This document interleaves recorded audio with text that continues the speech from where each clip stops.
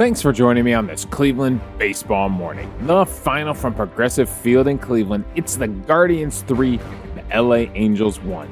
I'm Davey Barris, lifelong Cleveland baseball fan, and I want to talk about the actual game on the field, the thing I enjoy, watching baseball being played. And it's another solid win by your Cleveland Guardians over the LA Angels. It is nice to get some wins over a West Coast team like this, a team we don't see very often, and now we got a chance to go for the sweep with Cal Quantrill on the mound in a day game today. So let's get into the storylines of this game. Let's break down what's going on here. And remember, we went out and got swept by LA when we went out there for a 4-game set earlier in the season. That was that rough road trip where we got swept by the Yankees, we got swept by the Angels. It came off the heels of, the fight in the stands in New York. And luckily we went to Oakland after that and got to sweep the Athletics and get this season back on track. But that's how we ended April. We ended with us getting swept by the Yankees, getting swept by the Angels out in LA. Before bouncing back against Oakland. So it does feel like we're getting a little bit of revenge here in this series, beating up on the Angels, racking up some wins at an important time of the season against the Angels. So the big storyline for me in this game is you have Cody Morris starting, you have Kirk McCarty coming in and piggybacking off of him. I don't know if that was always the game plan. It sounded the way Hamilton was calling the first few innings, it sounded like the plan was to ride Cody Morris as deep as he can get into the game with, his 70 to 75 pitches. And he does. He hits 75 pitches and he's out of the game. But McCarty comes in, it only lasts 3 2/3. And you're thinking, all right, how much of this bullpen are we going to have to burn through? In my head, I'm thinking to myself, all right, here comes Brian Shaw probably out of the pen. I honestly forgot McCarty was even out there. I knew somebody was out there if Cody Morris is here in the Plesac spot. I knew somebody was out in the pen in that Aaron Savali spot. Remember, they've been rotating through different guys, kind of starting in that spot. And we'll probably see somebody else in the next day or two rotate through in that spot. Another rookie called up because they got to get through the makeup game with Chicago. Then they got to get through a doubleheader on Saturday. So we're going to see some of those young guys help us get through this weekend. But I forgot McCarty was out there. And, McCarty has not had the best season. But, he comes in and he is absolutely fantastic for 3 1/3 innings of 1-hit, no-run baseball. That's huge out of the bullpen. You can't even state how big it was. Well, you can. He got the win, and he'll probably win something else before this day's over, if you know the format of this podcast. So let's get into the difference between Cody Morris and Kirk McCarty, because they were definitely doing it in different ways yesterday. Cody Morris does survive 3 2/3. He only gives up 2 hits. He gives up 1 run on a solo home run. He is dealing with runners on base all day, but it's his fault because he walks 5 Angels hitters and then balances that out with 4 strikeouts. So what was going on with Cody Morris and the walks? Well, if we go over to the illustrator here, yeah, he was having a little trouble with his cutter and his fastball. He was leaving the fastball kind of out to the arm side of the plate for the right-hander and then kind of pushing the cutter across the zone to the off the glove side of the plate. He was having a little trouble with his fastball. Meanwhile, Kirk McCarty just pounding the zone, especially with his cutter, being really aggressive with his cutter, throwing it up and down. Cody Morris was kind of stuck up with his fastball all night. Didn't get too many down at the knees, whereas McCarty was throwing that cutter down at the knees when he had to. So there was a little bit of a difference right there. You'll see in the CSW numbers, the big difference between those two guys. So Cody Morris was getting it done with whiffs. He had 6 whiffs on his 4-seamer, 4 on the cutter, 5 out of 6 swings on the changeup, an 83% whiff rate on his changeup. So it's good for a 15 whiffs on 36 swings, a 43% whiff rate for Cody Morris. I mean, that's how he gets those 4 strikeouts, but he wasn't really getting many called strikes, only 6 called strikes. So that's how you end up walking 5 Angels hitters. Now, Kirk McCarty on the other side was not getting many whiffs. Only 1 whiff on 17 swings. They fouled off 6. They put 10 in play, mostly the cutter. He did add in 7 called strikes, so he only has 1 strikeout over 3 1/3 innings. But they put 9 cutters in play. Ready for this? The average exit velocity off that cutter was 78.8. They only put 1 four-seam fastball in play. Was it the bunt attempt? The average exit velocity off that was 47.6. The only exit velocity off that was 47.6. So, yeah, Kirk McCarty that cutter really keeping guys off the barrel of the bat. Now, Morris was only at about a 54% strike rate, whereas McCarty was up at a 65% strike rate. Remember, those balls put in play count as strikes when you're looking at your total pitches on the day. So, yeah, McCarty pounding the strike zone a lot with that cutter, whereas Morris was dancing around it a little more. Now, dancing around it led to more whiffs, but it also led to more walks. And he really had to work out of some things in this one. Looking at Cody Morris's game logs so far, it's only 3 appearances so far. He hasn't really had to deal with walks like this. It was 2 walks against the Mariners, 1 walk against the Royals. Remember, against the Royals, it was a really solid 4 innings of shutout baseball. He struggled a little bit more, gave up 3 runs to Seattle Mariners, gave up a home run in that one as well. Gives up the solo home run here, but does last a little more. The ERA is coming down. From where it started at 9.0, he's got it down to 2.79 right now after his 3rd appearance against the Angels. And the whip actually goes up just a tick because of those 5 walks. So he had the whip down at 1.67. It's now up at 1.76. So the ERA does improve in this game, but the whip bounces up a little bit for Cody Morris. Now, Kirk McCarty on the other side, he is. It is really nice to see him not walking people because in a lot of his appearances early, he was giving up some walks. He was either giving up walks or home runs. In every appearance this season, his rookie season, he has either walked someone, given up home runs, or both. This was nice. This was the first time against the Angels here that he has 0 walks and 0 home runs allowed in an appearance. So that shows you that, he is. His 2 appearances so far in the month of September have actually been really nice appearances. He went 2 innings against Seattle of no-hit shutout baseball. He did have a walk and a strikeout in that one, and now 3 1/3 innings, giving up 1 hit, but no walks, no home runs, and 1 strikeout in this one against the Angels. So McCarty these rookies are figuring some things out. And they really saved the day in this one. McCarty saves the entire bullpen. He allows Karinchak to come in for the 8th, Clase to come in for the 9th and get the save. McCarty lasting 3+ innings in relief on only 37 pitches. It takes Cody Morris 75 pitches to get through 3 2/3. It takes McCarty only 37 pitches to get through 3 1/3 innings. And both of those guys only give up 1 hard hit ball each. Clase gives up 1 hard hit ball in the 9th. 3 hard hit balls total for the Angels hitters. None for Trout, none for Ohtani, 1 by Taylor Ward, and then 2 by Matt Thaiss, who was trying to figure things out as a catcher. Apparently, he played catcher in college, and he's trying to figure out how to do it again. And now, after being in the Angels system for a long time, he's trying to figure out how to play catcher again. So it would actually come into play in this one and allow the Guardians to score a run. Maybe not the fact that he's trying to relearn the position, but having him at catcher definitely led to a single Guardians run in this game. All right, so that's what was going on with Cody Morris and Kirk McCarty. They both were able to survive Mike Trout.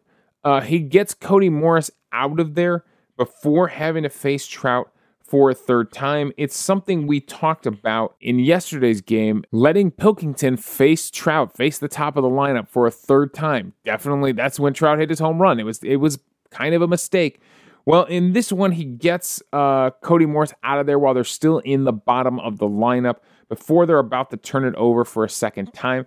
Now, he does walk a second batter in this fourth inning, so you understand why they went and got him. Plus, he was at that 75 pitch limit. So they go and get him. They get McCarty in there to face Tice at the bottom of the lineup. He gets him to pop out. So then when they turn the lineup over in the fifth inning, Moniak, Trout, and Ohtani at the top of the lineup are now facing a new pitcher in the game, Kirk McCarty, seeing something a little bit different. It's still fastball cutter combo, but seeing something a little bit different from Kirk McCarty than they saw from Cody Morris, and it's effective. He gets Trout to line out, he gets Ohtani to ground out to end that fifth inning. So he does a good job coming in the third time through the lineup. It's a different look, and they're able to handle the top of the lineup. Speaking of the top of the Angels lineup, by the way, Trout and Ohtani get shut out on the game. They both walk once, but no hits for either of those guys. They set their lineup with Moniak hitting in front of Trout and Ohtani. Look, I get that they're searching for more offense in LA, but you put a guy that's hitting 167, a guy that strikes out a ton in Mickey Moniak in front of Trout and Ohtani. He struck out 3 times in front of those guys. What is the point of that lineup if you're putting a guy that just cannot get on base in front of Trout and Ohtani? You gotta have somebody who can get on base in front of those guys. Wasn't it Renifo who was hitting there yesterday? The second baseman. Why did they move him out of the leadoff spot? He at least got on base once on the day with a walk. So it makes no sense to me why the Angels would have Mickey Moniak up there hitting in that leadoff spot. It was a terrible table setter for Trout and Ohtani. He's at a 36.1% strikeout rate. He's got 30 strikeouts to 3 walks on the season. His on-base percentage is .207. So yeah, what is this guy doing hitting leadoff? I guess maybe you're trying to spark something by putting him in a different spot in the lineup. Maybe he'll feel a different responsibility to get on base. You got a .207 on base percentage. What is Mickey Moniak doing hitting leadoff? Makes no sense to me. While we're talking about the way Cody Morris and Kirk McCarty were pitching, let's talk about how they handled Mike Trout, because he's definitely going for that home run record, right? He's going to try to tie the record for the most consecutive games with a home run. He was sitting at 7. The record was at 8. And, yesterday Pilkington said, everybody told him, stay away from low fastballs. Don't give Trout a low fastball. What does he do that third time up? Gives him a low fastball right above the knees, right down the middle to start the at-bat, and he hammers it to center field. Well, McCarty and Cody Morris were able to do it. Frankly, they stayed up and they stayed away. Everything that was thrown to Mike Trout yesterday was either a fastball or a cutter at the top of the zone, or it was a fastball and a cutter off the outside edge of the plate to Trout. So even Karinchak coming in and facing him stayed away with fastballs. So nobody wanted to dance with Mike Trout yesterday. They were definitely avoiding him. Frankly, he probably could have walked a few more times if he wasn't being aggressive and trying to hit that home run. He hit a few fly balls, but he couldn't keep one. He couldn't get one deep enough. Hit a few foul balls out there. Couldn't get one deep enough for a home run. Some pretty lazy fly balls from Mike Trout. I'm guessing if he's not going for that home run record, he actually probably walks a few more times than he did in this game. So they do a good job staying away from Trout. All right, that's what was going on on the pitching side of things. After Morris and McCarty set things up with their 3+ innings, Karinchak comes in and handles the 8th inning on 9 pitches. Really solid job by Karinchak. All fastballs. Didn't throw the curve once, but he was able to get the fastball in the strike zone. Actually threw a couple at the knees, threw a couple at the top of the zone. So he was going high and low with that fastball and gets it done on 9 pitches. And then Clase comes in, does give up kind of an infield single, Andres Gimenez, who came in at second base halfway through this game, was kind of deep in the hole, and he's able to run one down in the outfield grass, but can't really make a throw on it. But 2 strikeouts, including a big strikeout, to end things for Emmanuel Clase, gets Matt Duffy to finish things off, just blowing him away. Use the slider a lot in this one. Uses the slider to get that final strikeout. Going over to his player breakdown, sometimes he mixes it up. Sometimes he goes with a ton of cutters, and sometimes he likes to mix it up and really use that slider effectively. And in this one, he threw the slider 8 times to 7 cutters. And, it was effective. He had 2 whiffs on it, 2 called strikes, 50% CSW on that slider. So, yeah, it was good stuff from that slider, including the final pitch of the game. So, that's what was going on the pitching side. All right, now let's talk some offense, because this offense was threatening all night. I mean, they had 9 hits in the game. They had a bunch of hard hit balls, especially from the top of the lineup. They had some unexpected guys with multi-hit games in Owen Miller and Myles Straw. So how do they finally get it done? Well, a little bit of small ball finally ties the game in the 5th inning. Jose Suarez was pitching well. He was getting hard hit a little bit, but he was pitching well. He was getting out of some jams. He gets out of a jam in the 3rd inning where he gives up back-to-back singles to Luke Maile and Myles Straw at the bottom of the order. The Guardians are about to do the thing they do where the bottom of the order sets up the top of the order, but instead Kwan grounds into a double play, something you don't see very often. Usually if he's in that situation, he can leg it out, but he grounds into a double play to end that threat in the 3rd. So you're just kind of waiting for the Guardians to break through. They get another guy on base, Oscar Gonzalez, with an infield single in the 4th, but Naylor would strike out. And then finally in the 5th inning, Owen Miller with a leadoff single. And then that ball that's dropped by Tice, right? It's dropped between his legs. He can't field it cleanly, a ball in the dirt. It kind of gets buried between his legs. And Owen Miller with a heads-up play moves down to second base. Completely sets this thing up by being able to move up a base. Tyler Freeman would then fly out to right field. It would move him up to 3rd. And then Luke Maile with a sac fly into center. And Owen Miller comes home without a throw. So we're able to tie the game up. We're able to respond to that solo home run in the 3rd inning from Matt Tice. He kind of gets one and he gives one up here. Then we do have back-to-back singles from Straw and Kwan with 2 outs. You think maybe something else could go down, but then Ahmed Rosario would strike out to end the threat. All right, we turn around. We go 1-2-3 in the 6th inning, and we get the offense back up there. And Jose Ramirez, my God, 114.2 mile per hour shot off the wall in left field for a double, before bringing up Oscar Gonzalez. Now, this is still against Suarez. Suarez is still in the game. At this point, he's giving up hits, but he's getting out of things, and they're going to see how deep he can go in the game. Suarez was having a very good month, was having a very good 2 months, frankly. In the pregame conversation, I think Nevin said that, he felt that Suarez was really locked in, maybe one of the best pitchers in baseball right now. After a 6.23 ERA in July, he puts up a 2.51 ERA for the month of August, going 3-2. He had a 1.01 WHIP for the month of August. So yeah, he was pitching pretty well for the month of August. Had never given up more than 3 runs in any start. So, throwing up a few quality starts in the month of August, coming off of a really good start against the Detroit Tigers, 3-hit, no-run baseball. Of course he's coming off a good start against the Detroit Tigers. They're the worst team offense in baseball.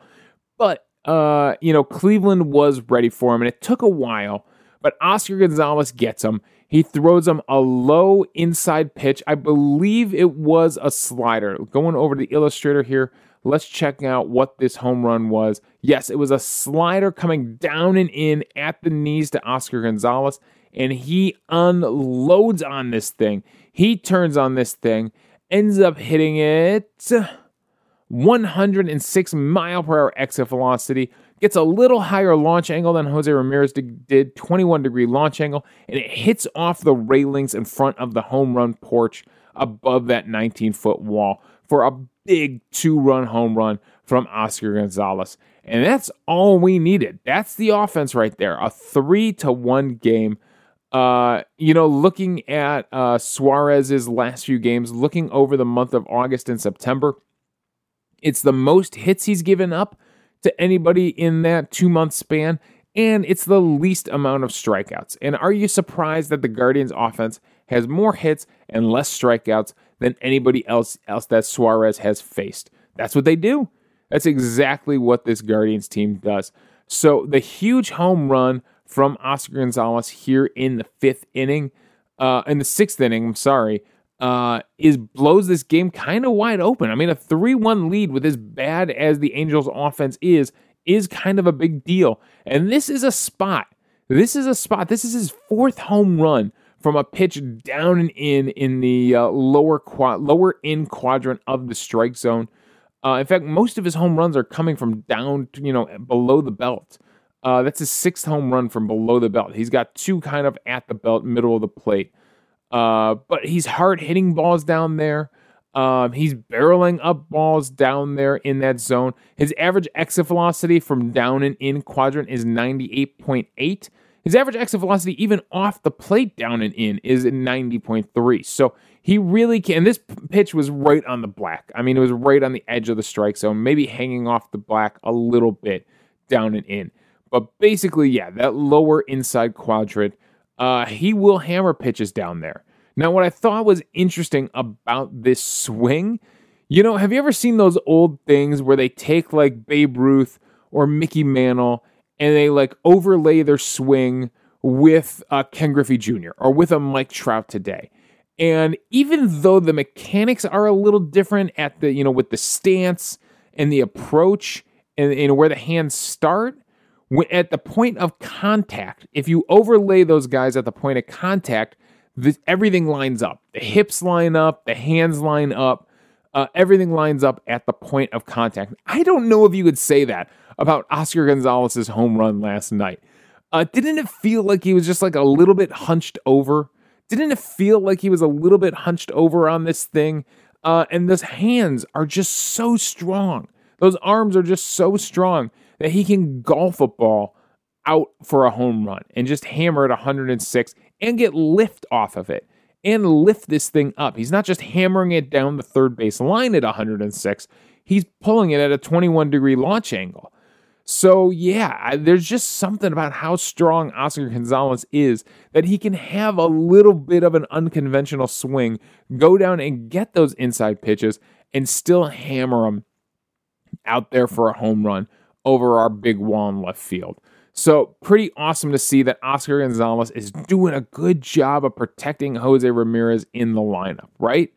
Jose Ramirez, when they came in off of that home run, Jose Ramirez seemed pumped up to have the rookie being behind him in the lineup, mashing home runs behind him in the lineup.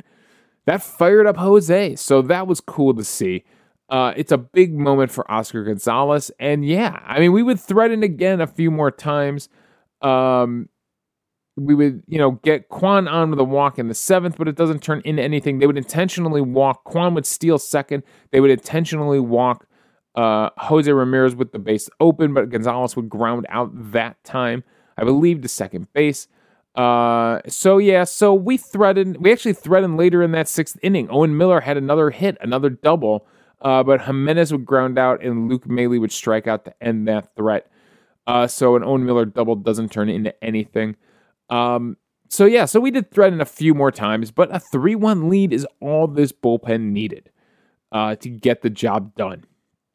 So a really good job by the Guardians of doing enough to win this game, right? That's what the Guardians offense is kind of about at this point. We don't lead the league in runs.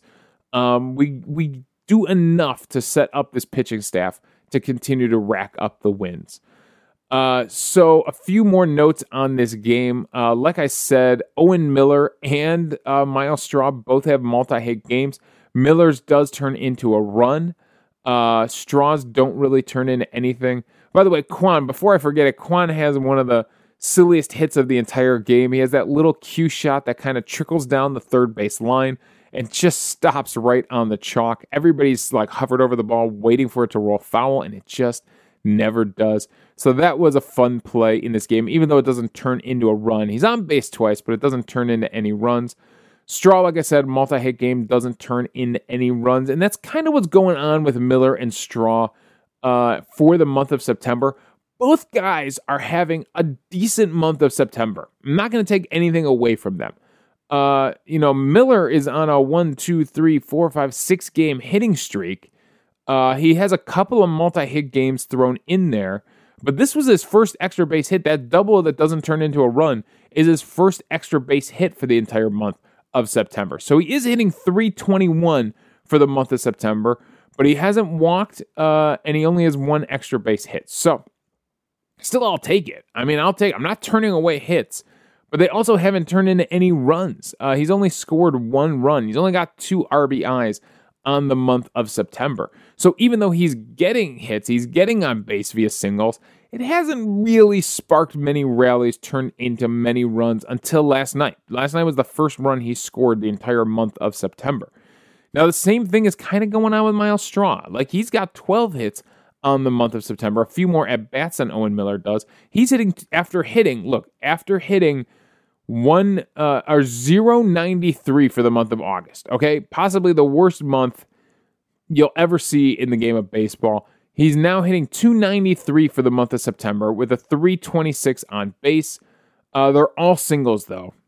12 singles. They've turned into 2 runs, all right. He's got 2 RBIs as well. So again, 12 hits, not really translating. He's got a few walks mixed in there.